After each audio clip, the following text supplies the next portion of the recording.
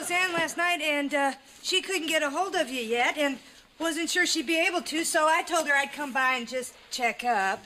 You mean check up on me? Like I couldn't handle it? Well, I came Crystal, over what are you trying to say? I'm not trying to say anything. Well, it sounds like you are. I'm tired of everybody thinking I can't handle everything. I might not do everything exactly the way Roseanne would do it if Roseanne was here, or the way that you would do it if you were here, but I think I can handle 3 kids for 3 days.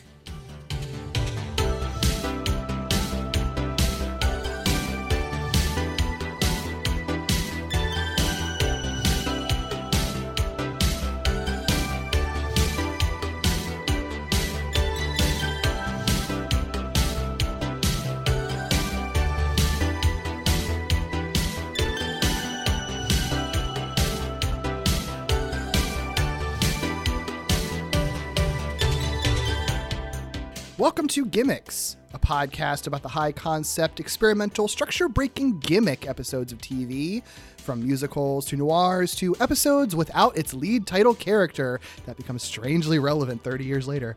I'm Derek B. Gale, and who's with me today? I am back once again, fresh off of a recording about Power Rangers, and now Kevin, Bridge MT, is back in the game. Yeah, very different show than Power Rangers. I know. That's for sure. Well, it's good to be back. Thank you for having me. Yeah, of course. Now, hey, Kevin, what sounds like a better meal? Late night pot roast and potatoes with a glass of milk, or French toast and bacon that you have to eat with your hands while driving into work? Oh, girl, it's the pot roast. Like, I've been craving it so bad lately. Like... Yeah, I like pot roast, but man, that pot roast in this episode does not look very good. I don't know. Well, I'm not sure I'm feeling it. I mean, to be fair, it was also pot roast made by somebody for the first time that people don't regard as a typical cook. Yeah. That's fair. But the milk, though. Yeah. The milk, no, I can't. Nope. Really? Nope. I like milk, but not with pot roast on the side. Like not like with dinner. I can't. I know that's like a thing on TV. I can't do that. I mean, okay, so this is like going to be part of what we talk about this episode. Like that's the kind of thing me and my family do. Like, I'm not joking. Like we do pot roast and we do milk with it, or we do like hamburger steak and we do it with milk. So, yeah, it's a real thing. I did that when I was a kid, but like. Not after a while. It was very early that like I stopped doing it. I just can't, like I've seen it on TV and it's like spaghetti and meatballs and a glass of milk. And it's like, what? Why? What are you doing? I still do it in my 30s with certain meals. So. Wow. Well, I learned something today that is not just a TV thing. It's not. Cool. It's not. We are talking about Roseanne, Season 2, Episode 15, entitled An Officer and a Gentleman. Yes. For those who are unfamiliar with Roseanne, there's going to be a lot of background stuff that we'll get into, but for the briefest of rundowns. Yes. It was a very popular sitcom. Yeah. And in its original run, it aired on ABC from 1988 to 1997, originally for 9 seasons. It was created by Matt Williams, who's known for creating Home Improvement and writing on a number of popular 80s sitcoms. And of course, Roseanne Barr herself, who at the time was early in her career as a stand-up comedian. Yes. The premise of the show follows Roseanne Connor, played by Roseanne, and her working class family, which includes Dan, played by John Goodman, and sister Jackie, played by Laurie Metcalf, living on a limited income in a small town in Illinois. And that's pretty much really just the premise. It's considered one of the first sitcoms to very realistically portray a blue collar family with like two working parents, like very realistic, like set design and things like that. Yeah. And it also just broke tons of barriers, very progressive, dealt with a lot of like provocative issues and usually dealt with them relatively realistically in ways that no other sitcoms were doing. And also like broke new ground with having multiple openly queer characters in the cast as well. So it was an instant hit. One of the highest rated and most popular sitcoms, like just ever during its original run. Like right from the get-go, it was a hit. And it really wasn't until kind of towards the very end of it that it started kind of petering out, consistently listed on greatest TV show lists all over the place. And all of that is like in spite of like a controversial final season and all sorts of behind the scenes troubles that of course we're going to get into. And of course there's like notoriously one very popular revival season in 2018 that though it was popular, it was canceled and retooled without Barr's involvement into The Conners, which is currently in its 4th season. Yeah.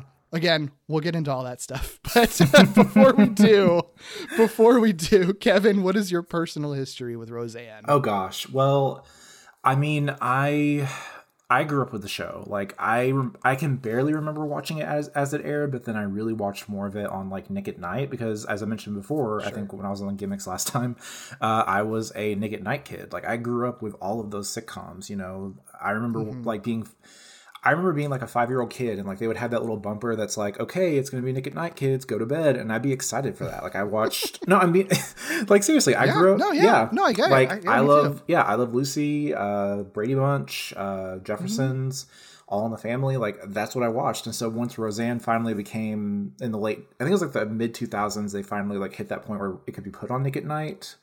Yeah. I remember that's when I got into it even more and started rewatching it. I know my parents kind of like loved it when I was a kid. And then once more of the queer content started coming in, they started like distancing themselves from it. So that's why I remember that too. But it really was something that like, even now as an adult, I mean, I rewatch it from time to time. Like you said, it was one of the first sitcoms to show a blue collar family where like mom and dad both worked. They were overweight. They weren't conventionally attractive. Like they weren't a perfect family. Yeah. And it was very much a small, low income family, which that's my background. That's what, I grew up in a small town and, we weren't like, we were okay, but like, we struggled like other families did in the city.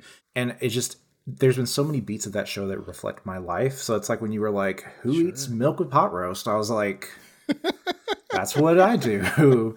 But like in all seriousness though, like there were like beats of certain story arcs in the show that like actually happened in my life with certain family members. And it just always has had a special place in my heart for the writing, the humor. Like I could literally just, it's like The Nanny for me. I could rewatch that show so many times. And despite certain controversies and despite certain issues, I am actively watching The Conners. I am caught up on it. I am excited for season 5 and it's going to be a good time. So yeah, that's my little history of Roseanne. What about you?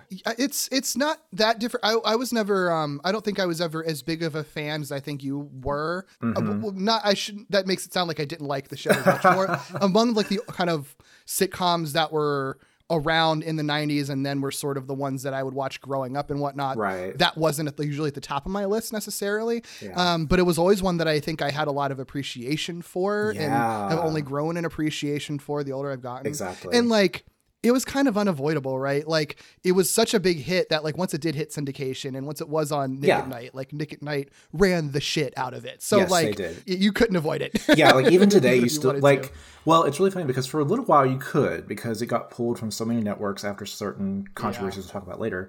But like even now, like CMT runs it like all the time. Like it's one of those, I think they run it in like Home Improvement and sometimes like, which is kind of funny because I didn't realize that, he had made Roseanne and Home Improvement. But yeah, like it. So if you want to know how much this show has affected my sense of humor and how much I love it, regardless, I'm going to spill some tea that I haven't really told many people. And so I hope you appreciate this. Okay. So, we all think sometimes like we watch TV shows and we're like, oh, I could do that. So I do that with Drag Race sometimes. And do you want to know who my Snatch Game character would be if I got on Drag Race?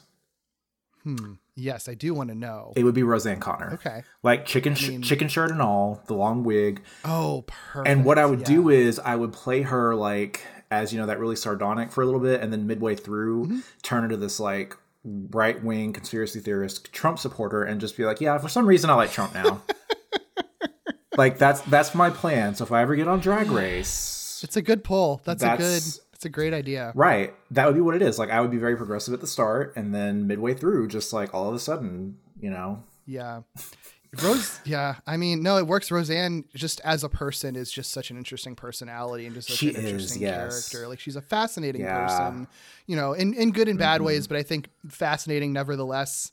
And like, I mean, and it's so frustrating because it's like that is all her sort of big personality that she has is obviously a big part of the reason why this show works and is so attractive to people, right? Like, you know, for one, just seeing a strong woman on TV and the way that she is, where it is just like unapologetically herself. One of the things that I remember with this show is that Roseanne did remind me of my own mom in certain ways. Like, my mom was never kind of as caustic as Roseanne would be, but but like the way that Roseanne and all of the Connors are like so unafraid of just being super sarcastic with each other and teasing each other, but always doing it in such a way that like you knew that there was love behind it, you know?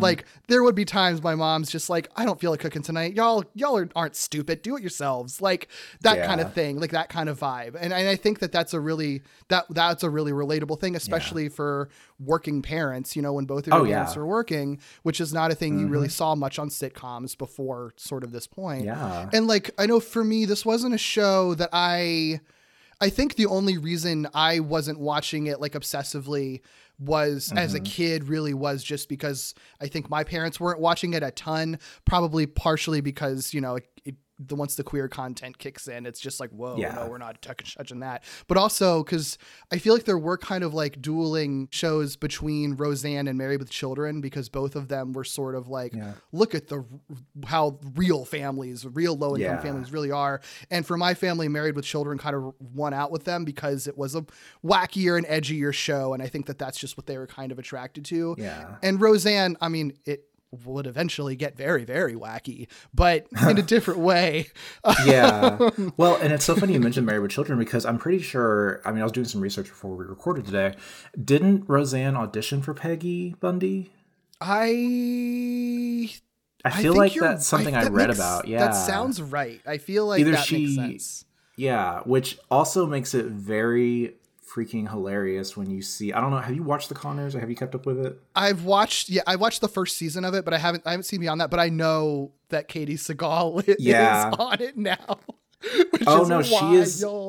So do you want some spoilers? Yeah, I know what you're going to say, but you go, spoiler it up. It's the fact that like Katie Sagal marries Dan, like he remarries, and now they live together, and like it's really, really, really surreal, and so like I love it because I also grew up watching Married with Children, and I love Katie Sagal. She is fabulous, and she's great. That's a great choice. I think she fits in with the vibe of that show so well. Yeah, well, it was really funny because she had her show Rebel on ABC for a little bit, and then it got canceled. And like, I'm pretty sure like the Connors team like swooped in and they were like, "We want you to stay, please stay." Yeah, sure. And so they got married this season, and like it was a really interesting dynamic seeing that. And John Goodman, of course, as always, is fabulous. But anyway, yes. Yeah. So it's funny. It's funny you mentioned that.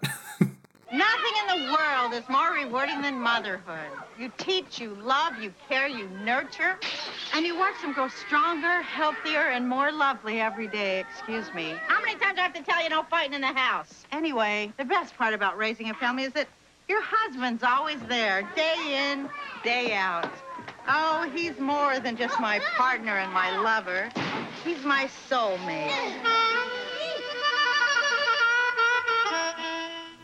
She's Donna Reed.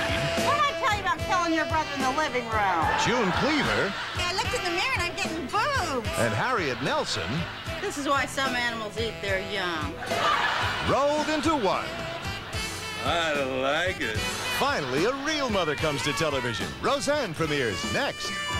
I have a couple of weird things with Roseanne with me, just with my experience with it, because I think that the first time I really saw it and kind of understood what it was outside of it just being like a sitcom that my parents watched sometimes, but not all the time, was in high school. I did the summer film program, and one of the classes that I took was the history of sitcoms, which is a really cool class. And it was literally just kind of picking out a sitcom kind of from different decades or different kinds of sitcoms. And of course, Roseanne was huge. So that was one of the ones that they picked out as sort of representative of like how like low income households are portrayed and like realistic sitcoms essentially.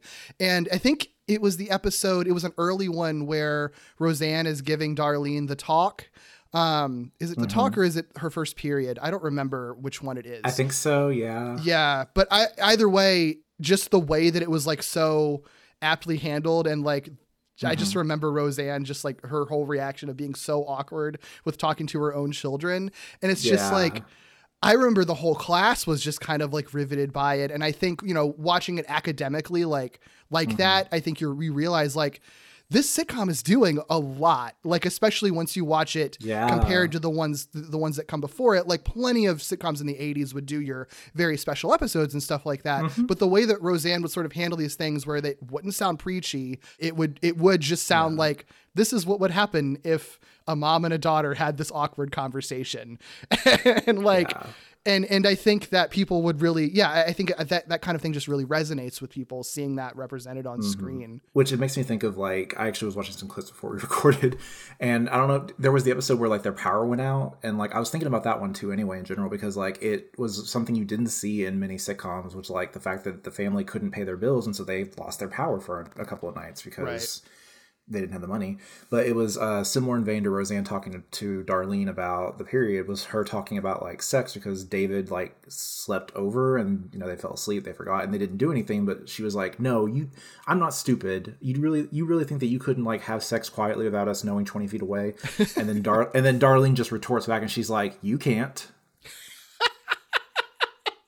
And I'll have to send you the clip later, but yeah, she was like, I had to tell David that you were moving furniture. And then like Roseanne plays off it really well, and like it's just really well done. So like things like that, I think. Yeah. Yeah. Just the frankness of everything. Cause like that's how a lot of, I mean, not every family is like that, but a lot more families are like that than not, I feel like. Exactly. You know? Yeah. There are so many families from my hometown that I knew in high school and middle school that were like, they were the Connors made over. Yeah. And I think too, like as an older queer man now, like seeing that queer representation that Roseanne pushed for. I mean, let's talk about the fact that, you know, Roseanne had one of the first major lesbian kisses on primetime television. The fact that, you know, there were prominent queer characters, like you mentioned. The fact that Roseanne herself, like in character, planned a wedding for two gay men.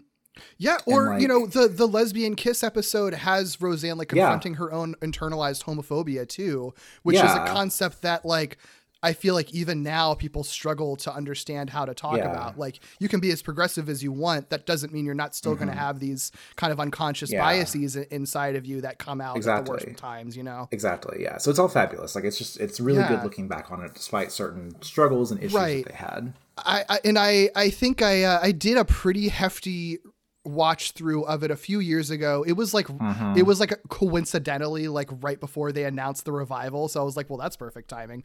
But it was weirdly like during this point when it was on Netflix, but Netflix didn't have like the whole show. It had the collections or whatever, so it wasn't every episode. It was just like a mixture of different episodes, sometimes out of order from different seasons.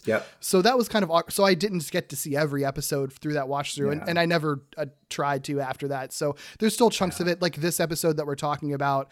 I don't think that was pulled in the watch through that I did. So I don't know if I had seen this episode before, I did not remember it at all, which was kind of a joy to watch it. But all of that was to say that like watching it in, I don't know, like 2016 or 2017 or something like that. It was just like, it's amazing how well this show holds up. And it does. Yeah. Like the things that it deals with, unfortunately, are things that still come up nowadays, and TV oftentimes struggles to talk about nowadays. And the things that don't hold up, like are kind of far and few in between, or are just sort of representative of like, well, it's good that we've sort of moved past that as society. And Roseanne was at least like kind of on the right side of history at that point in time, you know? Well, yeah, because I actually, in the lead up to this, I actually rewatched all of season 10, which I hadn't seen since it aired because they blacklisted it. But Peacock has all of it now, like seasons 1 through 10. And so I watched season 10 over the last week, and I realized like, ooh. Yeah, I watched season 10 when it came out just for the curiosity of it, knowing the stuff behind it. And like it definitely wasn't as bad as I remember it not being as bad as I expected it to be, but also still being kind of like, it's so clear that everybody's kind of trying to tiptoe around this, like, Roseanne herself. Yeah. And then I think I watched the first season of The Conners also for the curiosity of, like, is this going to be a shit show? Is this going to work? And was just kind of pleasantly surprised that it's just like, no, this is pretty good. And then I just never stuck with it. So yeah, it's definitely like the Conners has had some issues, I think, just over time, but like it definitely has done a good job of continuing that progressive, realistic look at life, and just now with a 2022 filter, like it actually addresses the pandemic, even like they talk about that a lot. And yeah, nice. Okay. Yeah, so if you get a chance to watch it, it's hard to find apparently on streaming, but like if you can catch up on it, I recommend it. So cool. Yeah. I mean, it makes sense. Everybody like working on that show like is great. Like it was a stacked cast from its original heyday too. So I'm not like all those people can carry a show. It makes sense. Yeah, like it was lightning in a bottle. Like that cast that's an ensemble cast. Yeah, absolutely. It totally makes sense. And I mean, like you see that in this episode that we're talking about, that it's just sort of like, could you do this show without your title character? Without Roseanne is such a big personality, so influential, so important with creating this show and being a part of this show. Could it exist without Roseanne? And like, funny enough, this episode posits like, yes, it can. And then in real life, 30 years later, yes, it can. Which is so bizarre. Although there were some definitely parallels that I realized, like watching it now, that we'll talk about a little bit, that I was like, oh, that's interesting. But it is interesting to see how that kind of was like the predictions that were made just without realizing it. Yeah. Well, so let's talk about this background of the background of this episode, and then there's kind of a through line to where we're at in the present day with Roseanne as a person. Because like I said, the gimmick of this episode is, what if Roseanne wasn't around? She's going out of town for a week. She is in like the first like roughly 2 minutes of the episode, and then it's gone. There aren't even like cutaways. You don't even hear her over the phone or anything. She is just not present in the episode at all, and then only is in there for the last, like, she returns in the end credits tag for like 30 seconds or something like that. So she's barely in the episode. This is mostly a spotlight on Jackie, her sister, Laurie Metcalf, stepping into the mother role of the family and essentially being like in the lead role of this episode of television as well. You know, normally she just has to be second to Roseanne, right? So that alone is an interesting premise, right? Like without any real world context, just the idea of just like casting off your, or, you know, making your lead character go away for a bit and just focusing on someone else. Like that already is an interesting premise. What's even more interesting is that like Roseanne as a person, Roseanne Barr, is like just a notoriously hard person to work with. Right. And that's one of those things where like you hear that about a lot of women in show business, and oftentimes, most of the time, it's just like men not liking women who are trying to stand up for themselves. But I feel like it's pretty well known and well accepted that like with Roseanne, she is someone who really is just a big personality, very just stubborn and like committed to the work that she's doing. And obviously like there's a point when it's like for your creative integrity, believing in the work that you're doing.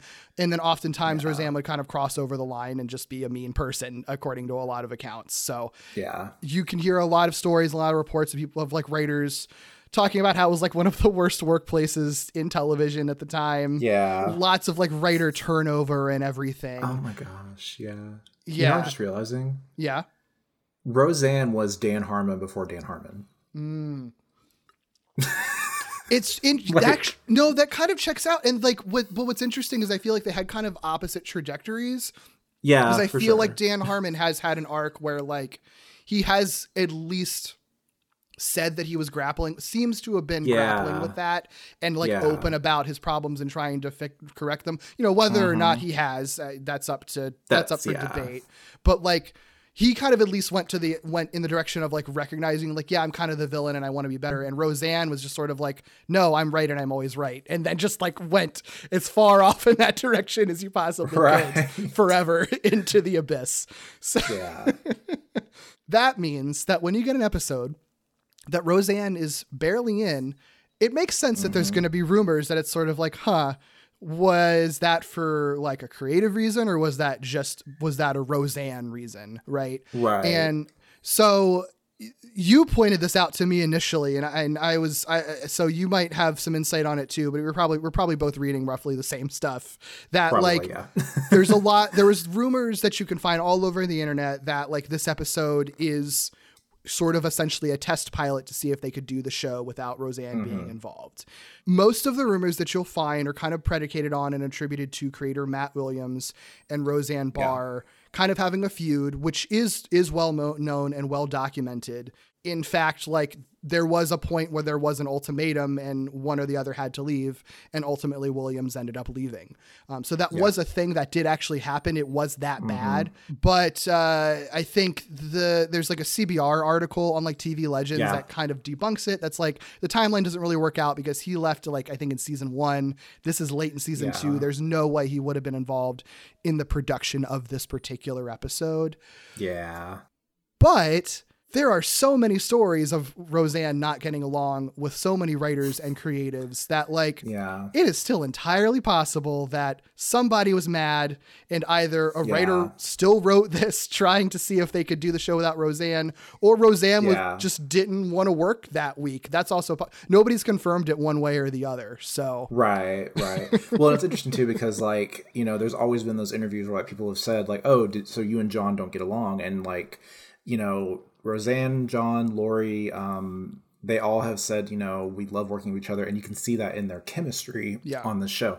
I think what's also really interesting, though, is the fact that, like, John Goodman has even been quoted as saying this episode in particular is actually one of his favorite episodes because he loves working with Lori. So that's interesting, too, is that he considers this one of his favorites. So I do think that, like, for the rumors that this is, like, a dramatic shift in tone and, like, you know, there's all this drama, like, I feel like he wouldn't have liked the episode if that was the case, but we don't know. We never know. And, like, we'll talk about it when we're, like, kind of going through it, but it's, like, it's when you're looking at it through the lens of, like, this being kind of, like, a sort of either meta commentary or test on, like, doing the show without Roseanne. There's so many points in it when it's just sort of, like, almost the show kind of commenting on that, you know, it feels like in this episode, or like people just be like, isn't it great that mom's not here? Like that kind of stuff all throughout it.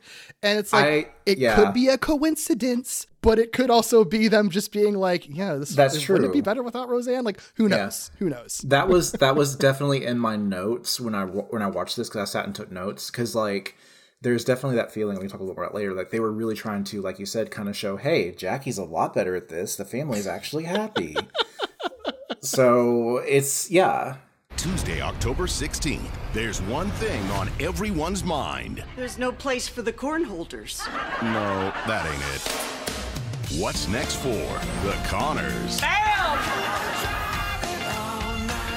I thought we should talk about a game plan for Halloween, Thanksgiving, and Christmas. I say we follow the Connor tradition, spend every dime we have on Halloween, and then we have nothing to be thankful for or buy gifts with. The Connors premieres Tuesday, October 16th on ABC. Obviously, in the original run of Roseanne, she was there the entire time, famously. So that none of that happens. Nobody kills her off. There is no secret like coup to get her off the show or anything. All that goes normally. So what makes it so interesting in retrospect is when we get to 2018 and the show is revived. It's very popular. It's very successful. It's like very quickly renewed for a second season. But I'm sure people remember. But if you don't, there was a long string of controversy behind Roseanne in the lead up to the show. Because she sort of very famously came out as like a big far right Trump supporter, big like conspiracy theory person. And, you know, that was all there and the show went ahead without it. And like you were like kind of referring to earlier, it like worked it into her politics were worked into the show where like, they made her character a Trump supporter, but like they made that a sort of a source of tension because like other characters were still progressive like the old days and things. And they tried to make that a conversation. And they did, I will say to the credit of everyone working on the 10th season, they did try to find nuance in that. Like Roseanne, like they did try to purposely write her not being like a racist and like being open to like gender fluid type things. While also being a Trump supporter at the same time. So. Yeah, well, and it is hard too because like there were moments where they didn't rain on that because, and I forgot about some of this when I rewatched it, but like they have an episode where Roseanne like assumes that her Muslim neighbors are terrorists. Yeah. Yeah. And is like afraid of them and things like that. So like it's hard because like it's one of those moments where like I guess it raises the question of is Roseanne, Connor, and Barr the same person or Sure. you know that kind of thing because yeah it does make sense. It's hard because there's a scene in the original Roseanne that I always think about when I think of season 10, and that's why I partially don't enjoy it as much, is when a politician comes to Roseanne's house and is like trying to convince her, like, you know, we're going to make people not pay taxes so it can bring jobs in and stuff like that. And like, she literally like runs around him and like hasn't figured out. And she's like, okay, so I'm paying the taxes. Like, how does that help me? Yeah. And then he's like, is your husband home? And then she just like shoos him away. And then it's like, yeah. It's so good, but it's and it's like you can't. It's almost impossible to separate actor from the character in this case because Roseanne, the character, is so much of who Roseanne as a real person is. You know, which is so frustrating because like I think they did have good intention of trying to like address like the Hillary versus Trump feuds that were happening around that time from families. Sure, but just the way it went, because I think it ended up, if I remember right, like Roseanne was like, "I'm sorry that you were wrong, Jackie." And like Jackie's like, I know, and I'm like, that's okay, sure. It's like but best that they do is like an agree to disagree kind of thing, and it's like the thing is, I think that there would have been room for a show like Roseanne to deal with the bizarre state of politics at the time. And I think that given the way that Roseanne very realistically dealt with that kind of stuff back in its heyday, it could have been a show that did that. Like, what if like there are people that I know personally who were very progressive that just slipped into like the far right just because the propaganda is that good. And just the way that the world is right now, it's much easier to than you would expect. So like, I think that it could be a thing that I could see happening to the character, and you could find some nuance in how other characters deal with that, and you can mine comedy out of that too. Like, I think that is the thing that actually honestly would have been like a net positive for the world if it was done well, like being able to sort of have those conversations, you know. But obviously, like, Roseanne had a lot of creative control, and she had a very particular agenda going into it. She did, yes. Yeah. And my thing with Roseanne too is that, like, it's so wild when you like see some of just like the totally batshit stuff that she's said, and it's just like, how did this happen? How does a person go that far off the deep end? And like, easy answer is like, being rich makes you crazy. Like, I think that's probably a major part of it, but I do think that there is a line that you could draw. This is too big of a conversation to have for this podcast. Right. There's a line that you can draw from like where she was as a progressive in the 90s, where kind of the whole thing was like pushing back against conservative media and like telling it like it is in a way that wasn't said ever before. Like, I'm going to talk about these important things that you never talk about. And then I think by the time that like sort of far right Trumpism rolls around, a lot of what the right was doing was like, well, we're being censored because you don't want us to say our hate speech, basically. Because like progressivism, like where a lot of progressive stuff and leftist stuff was like sort of has been sort of like, look at the harm that representation and language can do, and like the ripple effects that can have that negatively impact society. So if you're like a comedian whose whole shtick is just sort of like, I am saying what people don't like to hear, like I'm saying what you're all thinking, you don't want to hear it. Like, then if you're in Roseanne's shoes, I guess from her perspective, like feeling like she's being told that she's not allowed to say stuff, then she's like, well, this is my way of pushing back. And that's kind of what Trump's whole deal was with that. It's just like, I'm just going to say the awful shit that people find funny and they want me to say. So like, I can sort of see how she like maybe would sort of slide into that. It just sucks because obviously it seemed like she was smarter than that for the longest time, you know? But again, getting older and being rich, I think that just like fucks with your head.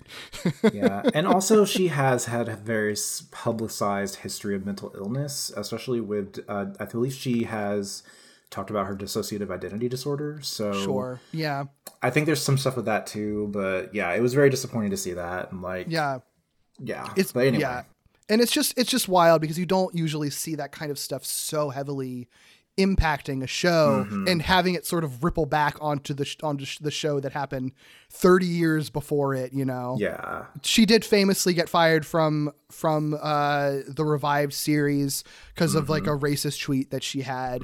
And that really, I think, was just kind of like the straw that broke the camel's back ultimately and just gave ABC a reason to actually axe her. Yeah. And was retooled as the Connors, like we mentioned, which is sort of like living in the premise of this episode of What If You Did Roseanne Without Roseanne. Yep, that's what I was thinking about.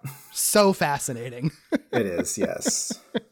It really is. Yeah. This is certainly not the weirdest, most gimmicky episode of Roseanne that you could find, but the real world context for this one just like makes it so much more endlessly interesting than you would ever expect it to be. Yeah. Like, as much as we love Roseanne Bow, where she, you know, takes on terrorists on a train and somehow manages to stop them. Yeah. Like, I think this one definitely shows, like, it's more of that subtle nuance and, like, seeing how they perceive it. So, yeah, that's why I actually suggested this one, because I was like, a lot of reflections in this. Yeah, I'm glad you did. I would definitely love to do other episodes of Roseanne, like the weirder ones. I really love the other one from this season. I really love the other one from this season where, like, she like just wants to take a bath and then has a whole like Broadway dream about like killing her children or whatever. Yes, like, fucking Gonzo. I love it.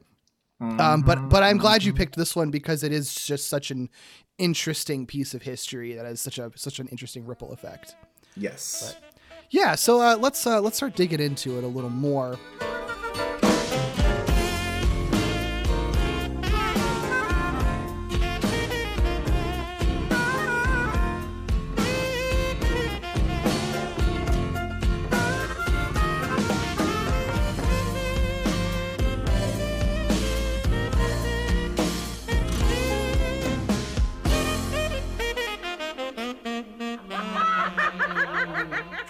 If you'd like to watch along with us, this episode is streaming on Peacock. The episode we're talking about, An Officer and a Gentleman.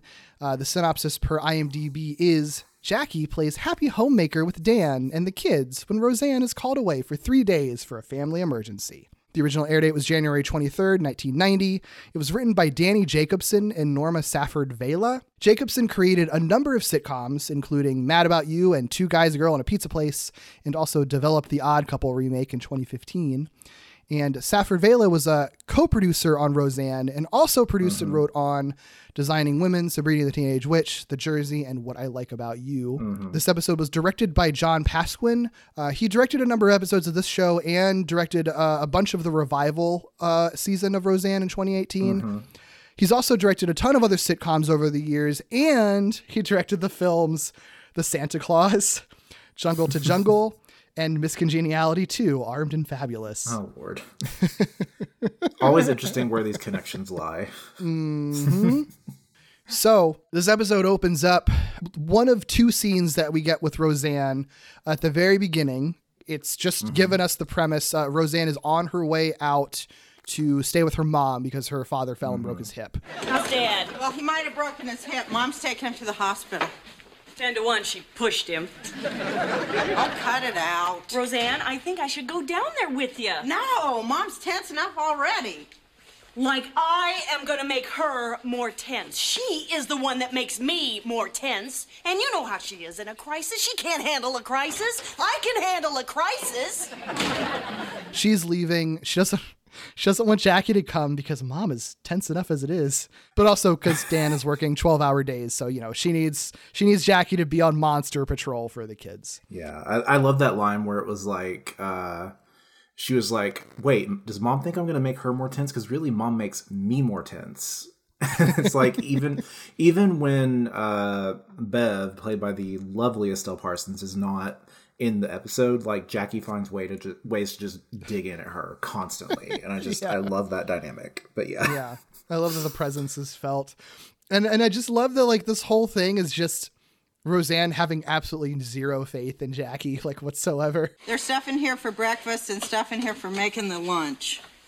So basically, the food is in the refrigerator. Right. Are you going to be able to handle this? Yes, no problem. I make them breakfast, I make them lunch. Why don't you just help with breakfast and I'll give them some money and they can buy their own lunch? Dan, I think making 3 sandwiches is within my scope of accomplishment, really. Just like describing how a refrigerator works and that it stores food.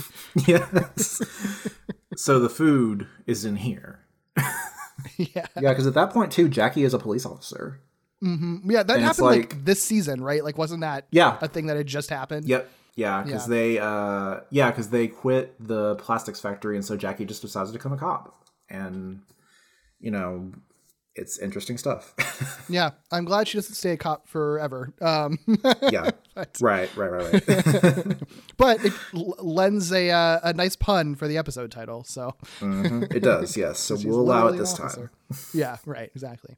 So we get our first glimpse of how Jackie's operating as the Roseanne of this episode. She and the kids are at breakfast. Roseanne is like on the phone, but I think tellingly, like, they never cut away to her or anything. So they're still limiting how much they show Roseanne. They learn that she's actually going to be gone the whole week. And this is pretty much just like Jackie just dealing with the kids that are constantly yelling at each other and fighting each other. It's all your fault, dirty head. DJ, you're so insignificant. I'm going to tell Mom you cursed. Oh, Mom? Put that on. That's not clean. No, but it's dry. So you get going now. Go to school. Go learn something. Pass a note. All DJ ever does is scream constantly, everything, all the time. Yeah, he does.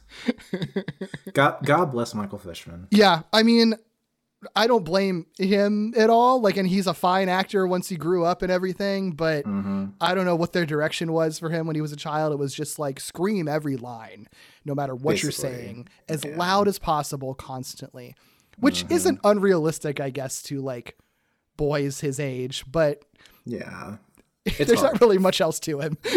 Exactly. So I've got my notes right here, and like one of the things, did you catch like that extremely like coded dirty joke that happened on the phone?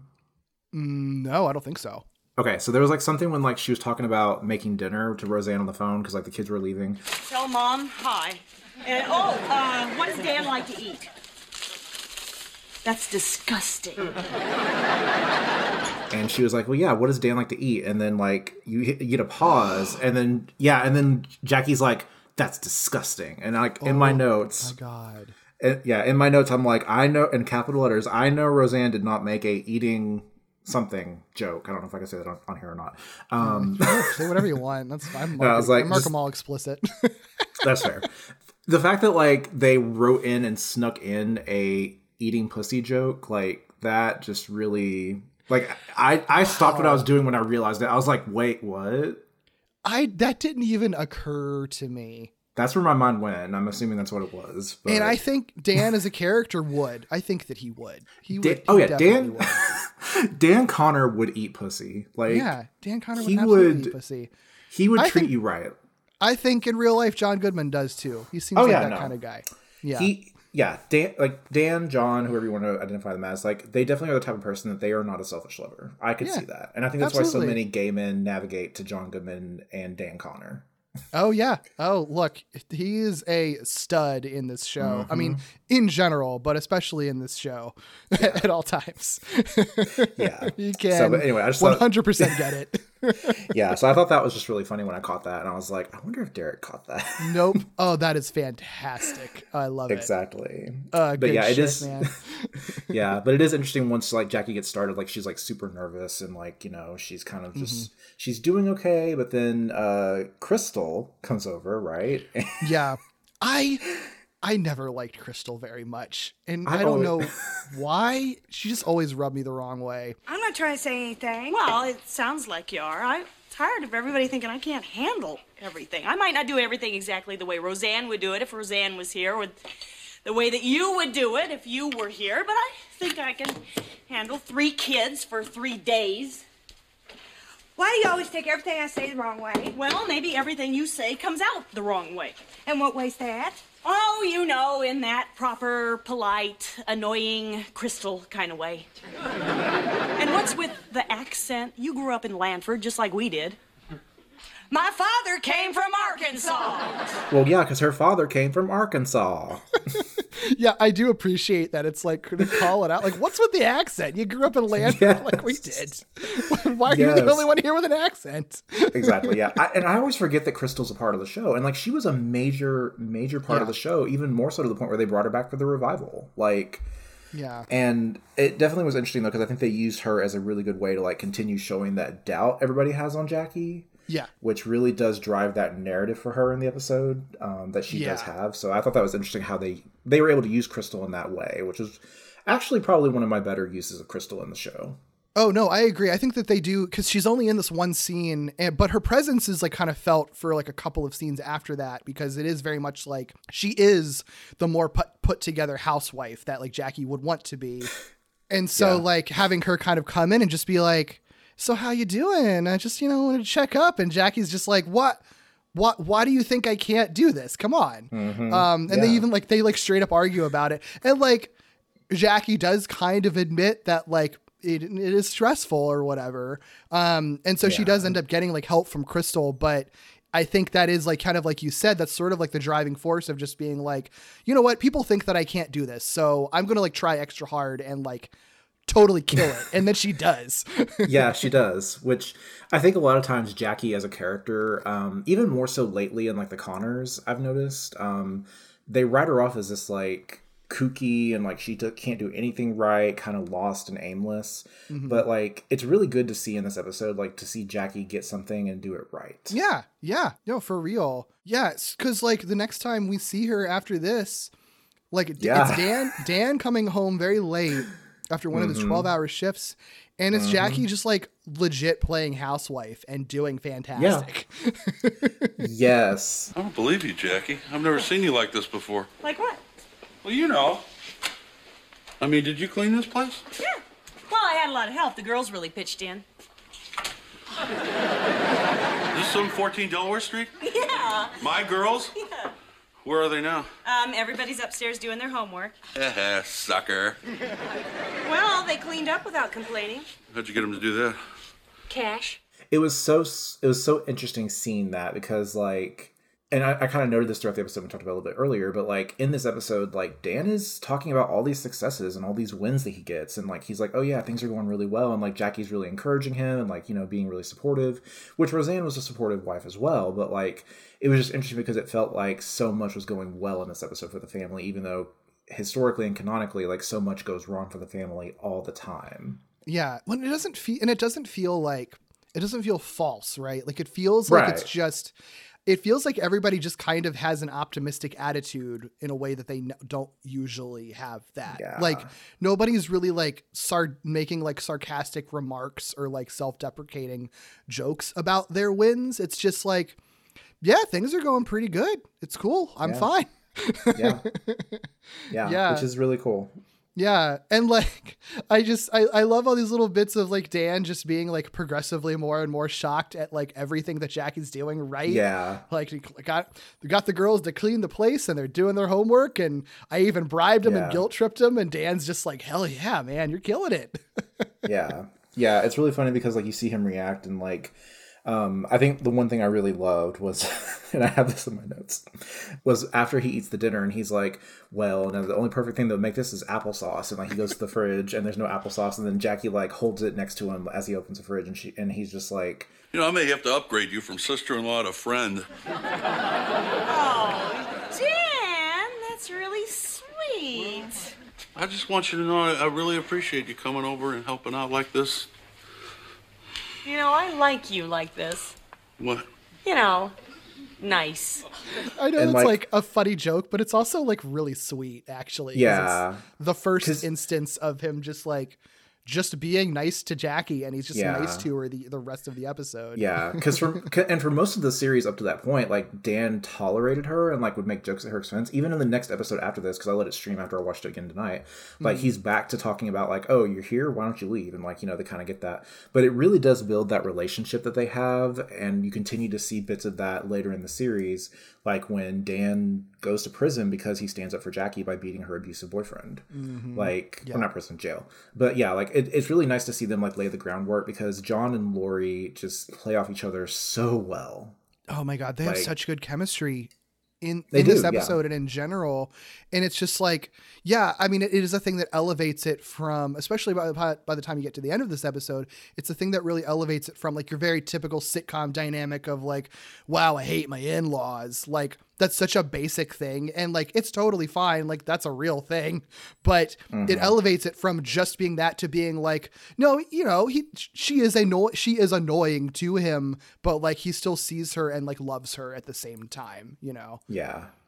And we see that a little bit more later in the episode too. Exactly. I just really love too how like the Leave It to Beaver reference they do in this episode. Thanks. See you later, honey. Okay, dear. But you call if you're going to be real late. Will do. Darlene, Becky, DJ, breakfast is ready. I made French toast. Okay, everybody, time for school. Here we go. Front and center, chop, chop.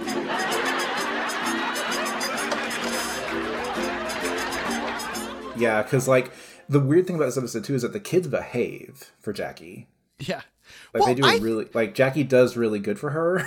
Well, I think it's like, I think that makes sense though, because I feel like I remember my experiences as a kid of like, when you're around like you know, whether it's the cool honor uncle or like the cool kind of babysitter that's like anyone that isn't your parents, but that isn't also like, you know, an uptight babysitter or whatever, like it just, you almost respect them more as an adult than you do your parents, because like you're not seeing them as an authority figure. You're almost seeing them a little more as a peer, but a peer that's also kind of like a mentor figure a little bit. It's just like Jackie's there and she's not gonna like, they're not afraid of Jackie. Like they're afraid of Roseanne. First of all, like anyone's kind of afraid of talking, you know, having real talk with their parents. And then it's just like, Jackie is also just kind of like, just cool with them. Like she even is like when Becky like is asking her about her outfit and it's just like, Mom thinks it's too sexy, and Jackie's just straight up like, well, Mom's not here. Like, that's fine. Exactly. I think it looks great. Yeah.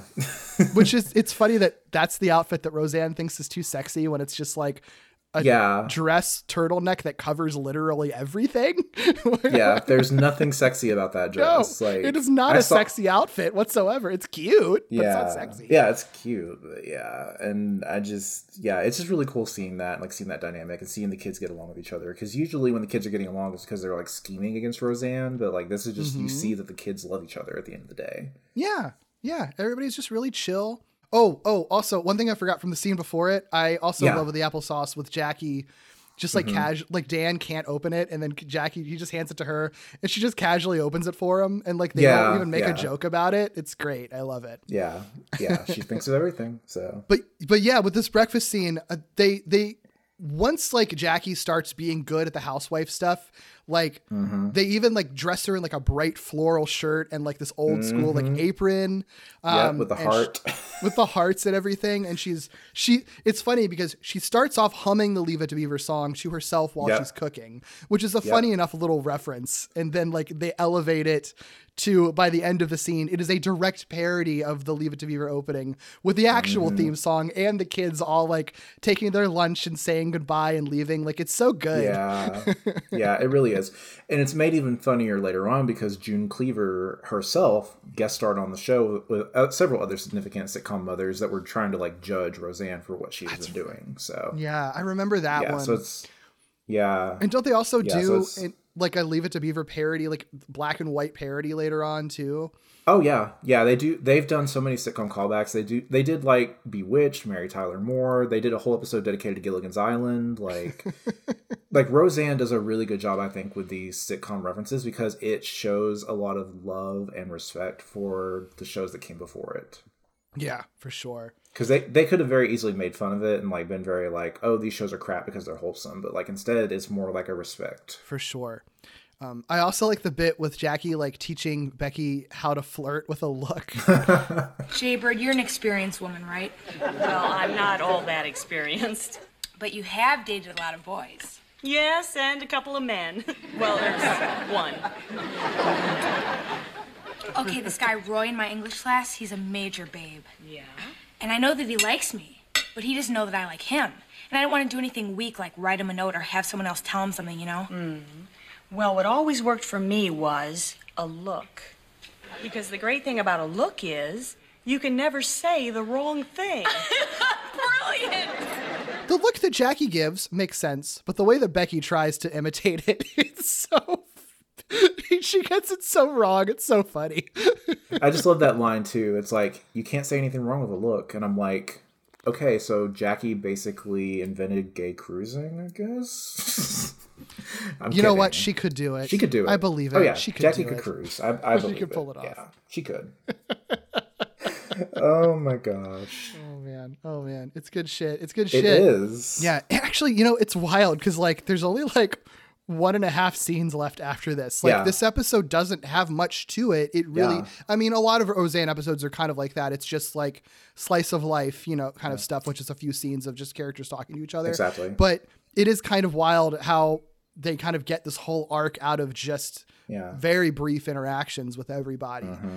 Because the next thing is basically the last scene of the episode before the credits, but it's a very, very long and very dense scene. Yes. Oh, because yes. this is just strictly with Dan and Jackie, and this is the night that night Dan comes home from work. They first start, there's a little bit. They're washing dishes together, and he's joking Never washed dishes with another woman before. Really? How's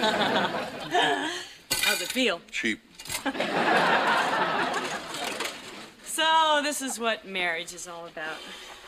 Come home from work, have dinner with your spouse, wash the dishes together, shoot the breeze, go to sleep. You're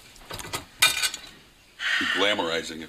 Well, I think it would be really comforting to have somebody to talk to when you come home, or at least have somebody be there when you come home. They're playing, they're playing the jokes. They're playing the I'm with another woman kind of jokes in general. But it really becomes something really, really fascinating and really interesting as it goes along. Yeah, it does. And it really as that conversation goes on and Dan asks Jackie to talk about, who she's dating, and it becomes that really sweet moment where he is you deserve someone better, you deserve better guys like that. And then the chemistry and the sexual tension is very real. Yeah. Yeah. And there are sparks in this scene, hard. And oh yeah. And on top of that, Jackie's well, I can't find a perfect guy like you. Hey, Jack, you got to lay down a lot of these guys. I mean, you shouldn't be treated like that. That's the way guys are, Dan. No, they're not. Not all of them.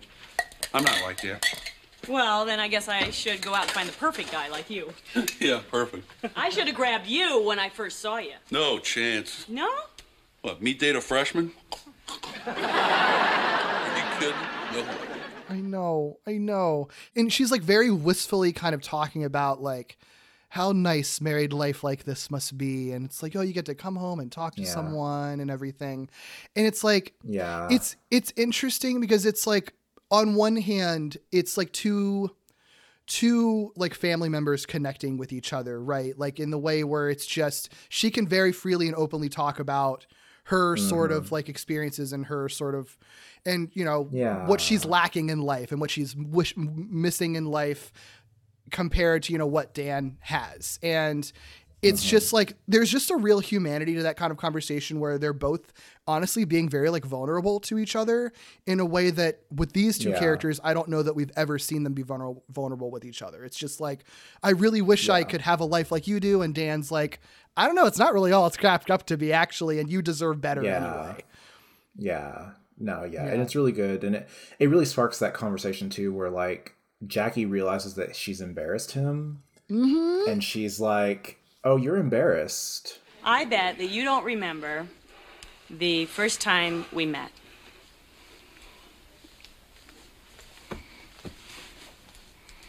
I do. So do I. No, you don't. Okay, I don't. But I was kind enough to let my sister have you. Kind? Mm-hmm. Is that the word you use, kind? Yes, I stepped aside and I held back all my budding teenage passions.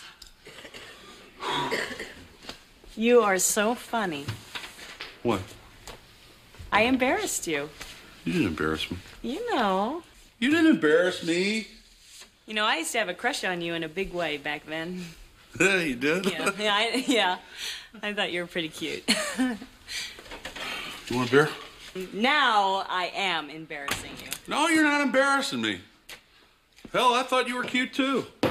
You hated me. Yeah, I hated you, but I thought you were cute.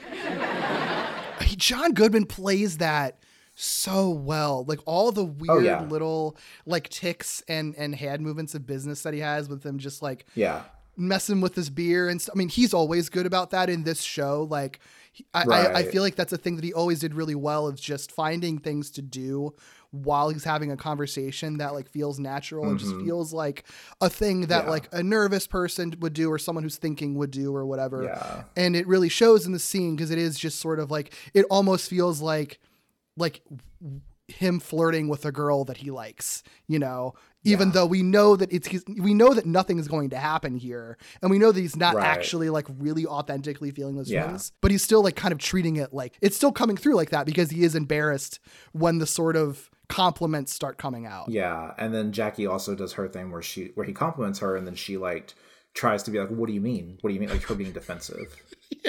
She just like assumes it's sarcasm. It's like, no, I'm complimenting you. It's fine. Yeah. And it's definitely like, I don't know. I think I've been in that situation too, where you like talk to someone and like that tension is there, and it's kind of like that what if, or like, you know, what if there was something. And so this episode hits me hard because it's like, I've been kind of in those shoes before, and like you can definitely tell that like there's that brief moment where they both realize like, oh, and then Jackie's like, I gotta go. Well, there's again this conversation of like Jackie even basically is sort of like, I had a crush on you when we first met, and I bet you don't even remember when we first met, but I really had this crush on you, and I thought you were so cute, and I basically just let my sister have you. And that's kind of what gets him like super embarrassed. And like, and it's very clear, like I feel like it's a major character point with Jackie that she always has like confidence issues. She does not believe in herself really. So of course she's just going to assume like, well, yeah, you were this like perfect guy who I could never have. My sister was always going to have you. I was never in your league to begin with. And that's just a thing that she's always assumed. But from Dan's point of view, like he clearly didn't even know that she ever felt that way about him, period, ever at all. And I think that that like really kind of like shocks him a lot in this scene. Yeah. And I think it's definitely that idea of the what if, and I think you can definitely tell with both of them as that conversation continues further, like both like just the way, like you mentioned John himself, but also Lori like does those subtle nuances and like nods and like facial expressions and nonverbals. You can tell that in those characters' minds, they're thinking like about what could have been. Yeah. Well, cause like once they really get into it, then, Dan pays her a lot of compliments, and he's just like, oh yeah, you're funny and you're smart and you're good looking and everything. And she's like, wait, you like, I thought I like got on your nerves. And he's like, no, I did hate you when we were teenagers. I still thought you were cute. And then it's just like, and you still get on my nerves now, which, kind of implies like, she got on his nerves when they were teenagers, but he thought she was cute. She gets on his nerves now. He probably still thinks she's cute. Like that probably hasn't stopped. And like Lori Metcalf, pretty hot. So I get it. Yeah. And she just does so well. Like, oh my gosh. I'm so grateful that her and John were on the show, because they brought this nuance and level to it. Yeah. I mean, that you wouldn't normally get. For sure. Yeah. They're so good. And they're really good in this like last bit of the scene, which is just so powerful and so poignant. There's all these sparks happening. There's clear chemistry. Like, again, you're watching and you kind of know that like, they're not going to kiss or something. Like this isn't that kind of sitcom, but like the sparks are very clearly there. Right. And then they get a call, and it's Roseanne calling just to check in and everything. And Jackie's just like, all right, well, I should go. This is feeling weird now. But while she's leaving, like Dan sort of like scrambles and puts Roseanne on hold to stop Jackie from leaving. And then it's like, wait, hold on. And then he gives this like really beautiful monologue. Hang on, Roseanne. Jackie leaving? Yeah, you tell her hi and I'll see you tomorrow. Okay. Hey, Jackie. We just lost the Poly High game 27-14. You were standing on the northeast corner of the football field with that redheaded girl, and she had on an orange sweater, and you had on a gray hooded sweatshirt.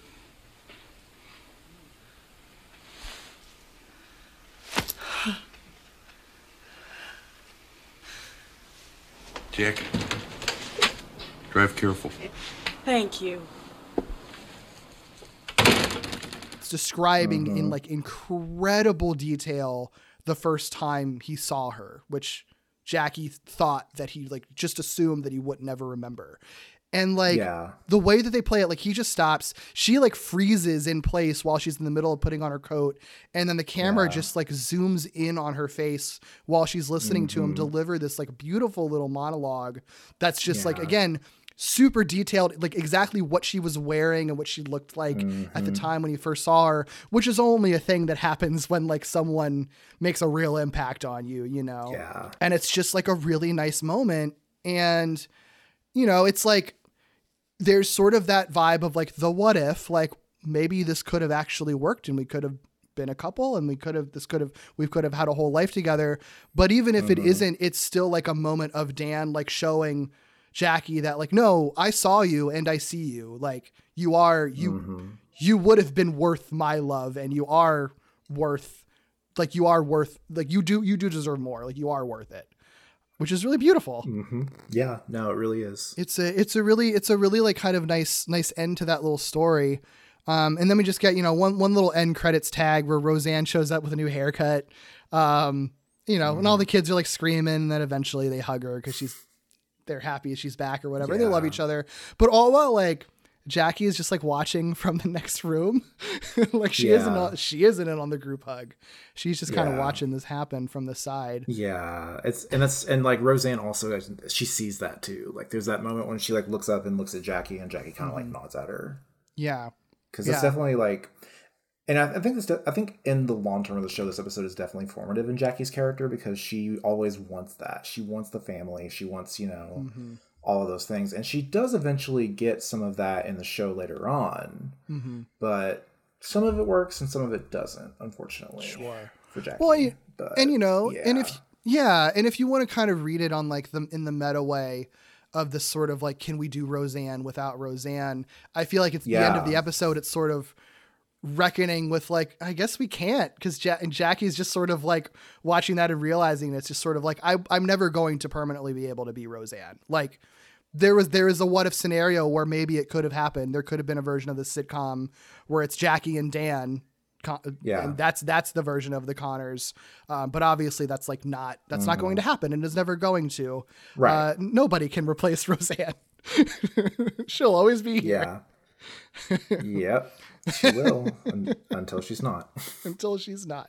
But you know, I think it was a good choice that once she did leave, you know, once she was fired, it's not like they just immediately hooked up Dan and Jackie. Like, I think that would have been a bad choice. Like it wouldn't make sense, you know. It wouldn't have, not at that point. And like, and they do a really good job on the Connors anyway of like Dan's journey to marrying Katie Seagal's character. Like it's a slow burn romance. For sure. And that like makes sense. and like it takes him a long time to even want to date her. And like they even make that a central conflict of like she understands and she's trying to like meet him halfway, but he has to make an attempt, and so she actually leaves him for a bit because of that. And like it just shows that like even though the Connors is able to be successful without Roseanne, and you know Darlene steps up in that show and becomes the new Roseanne in a way, they do a really good job of like still letting her presence be known and be felt, but not like shoehorning it in. No, that totally makes sense. Yeah. Yeah, I mean, even in this episode where she isn't around, like there's still kind of always that sort of specter of like, you know, I mean, there's like trashier sitcoms that would have made a whole soap opera type plot of like Jackie hooking up with Dan or something. Yeah. They would have done that, and I'm glad that obviously the show like didn't like never, you know, stoop to that level or anything. But I think the fact of sort of acknowledging that like, that is a thing though. Like there is chemistry and we're going to grapple with it and we're going to recognize it. And there is a world in which that could exist, in which like this was possible. This just isn't the world that we exist in right now, you know? Exactly. Yeah. Yeah. It's a good episode. I get honestly really teary eyed at Dan's monologue at the to Jackie at the end, just cause it's just like, it feels very meaningful just to, I don't know, just have someone just being like, no, I recognize you and you made an impact on me, even if like neither of us necessarily realized it at the time. I think that's really powerful. Yeah, I'm just like, I just want somebody like that. I know, right? Oh God, I want someone to just describe in detail the first time they saw me and how beautiful I looked to them, everything that I was wearing and how I was standing and where I was standing. Exactly. All the while enjoying my pot roasted milk. Sure. I'll take the French toast. The dry ass French toast that they don't even put syrup on, that annoyed me. Like powdered sugar is good and everything. Like I'm not super mad at eating like French toast without syrup, but I wouldn't choose that for myself. I mean, that's not even French toast. That's cinnamon toast at that point. Yeah, exactly. Yeah. You can't even call it French toast at that point. Well, any other closing thoughts or anything about this episode? I mean, I think it really goes to show that Roseanne in general had a good cast overall. Like, even with the kid actors, like, yes, Michael Fishman does a lot of screaming, but like, it just shows that like the lightning in a bottle they caught with some of these cast members. And I think it also is just kind of eerie watching this episode and knowing eventually what's going to happen later on with her character being written off, but also like how they write her off. And I think it's just interesting. And I think it also, like, as we think about like how good this cast was, it makes me sad that like a lot of the cast members did not get to go on and have those like amazing careers after the show. Yeah. And like, you know, obviously John and Roseanne, even Roseanne after the show was over with, she didn't really get to do much after that. Like, no, John and Lori did, but really like the rest of the cast, even though they were all great, they just didn't, for whatever reason, get to do too much. Like they had guest bits and things like that, but it's hard for child actors, like, you know, breaking in once they've grown up, when they grow up on a show. And obviously like Roseanne was like notoriously hard to work with and everything. So like, I guess like it makes sense that, it makes sense that John and Lori were like the two breakouts from it ultimately. But it is a bummer because it is it's like a stat cast. Everybody is good on this show. Yeah. Which is definitely like one of the things I like about the Connors, is because it took them a while to get back into it. Like when the kid actors came back as adults, which fun fact, when Michael Fishman returned for Roseanne season 10, he actually took acting lessons because he hadn't acted for so long. Oh, wow.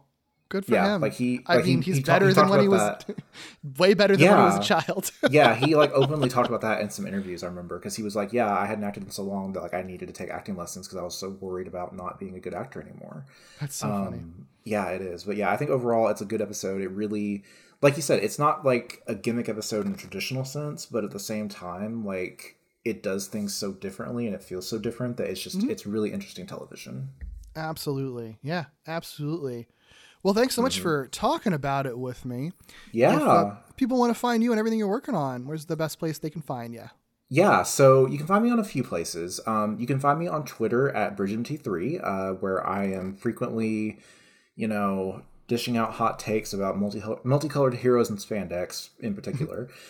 Speaking of which, you can also find me on May the Power Protect You, the Power Ranger podcast for everybody, which can be found on most major podcast platforms. And you can also find us on Twitter on @MayThePowerPod. Derek has actually been on there with us before, with me and Joel. We've had great times. And, you know, if you want to learn more about that, it's always a good time to listen to. And if you want, and, you know, I enjoy it. So, and you can find me on Twitch at BridgetMT, but I don't stream that often. So Awesome. Well, thanks again. You can find me on Twitter at Derek B. Gale, or on my other podcast, Walloping Web Snappers, a Spider-Man podcast, which does deep dives into every Spider-Man cartoon ever made, and Falling with Style, an ongoing Pixar movie marathon, which is a monthly podcast that dives into every Pixar film chronologically. You can also follow this podcast at GimmicksPod on Twitter and Instagram for some extra goodies, and email me your questions, feedback, and corrections to gimmicspodcast@gmail.com. Please rate, review, and subscribe to this podcast on all podcast platforms. And until next time, friends, keep being weird.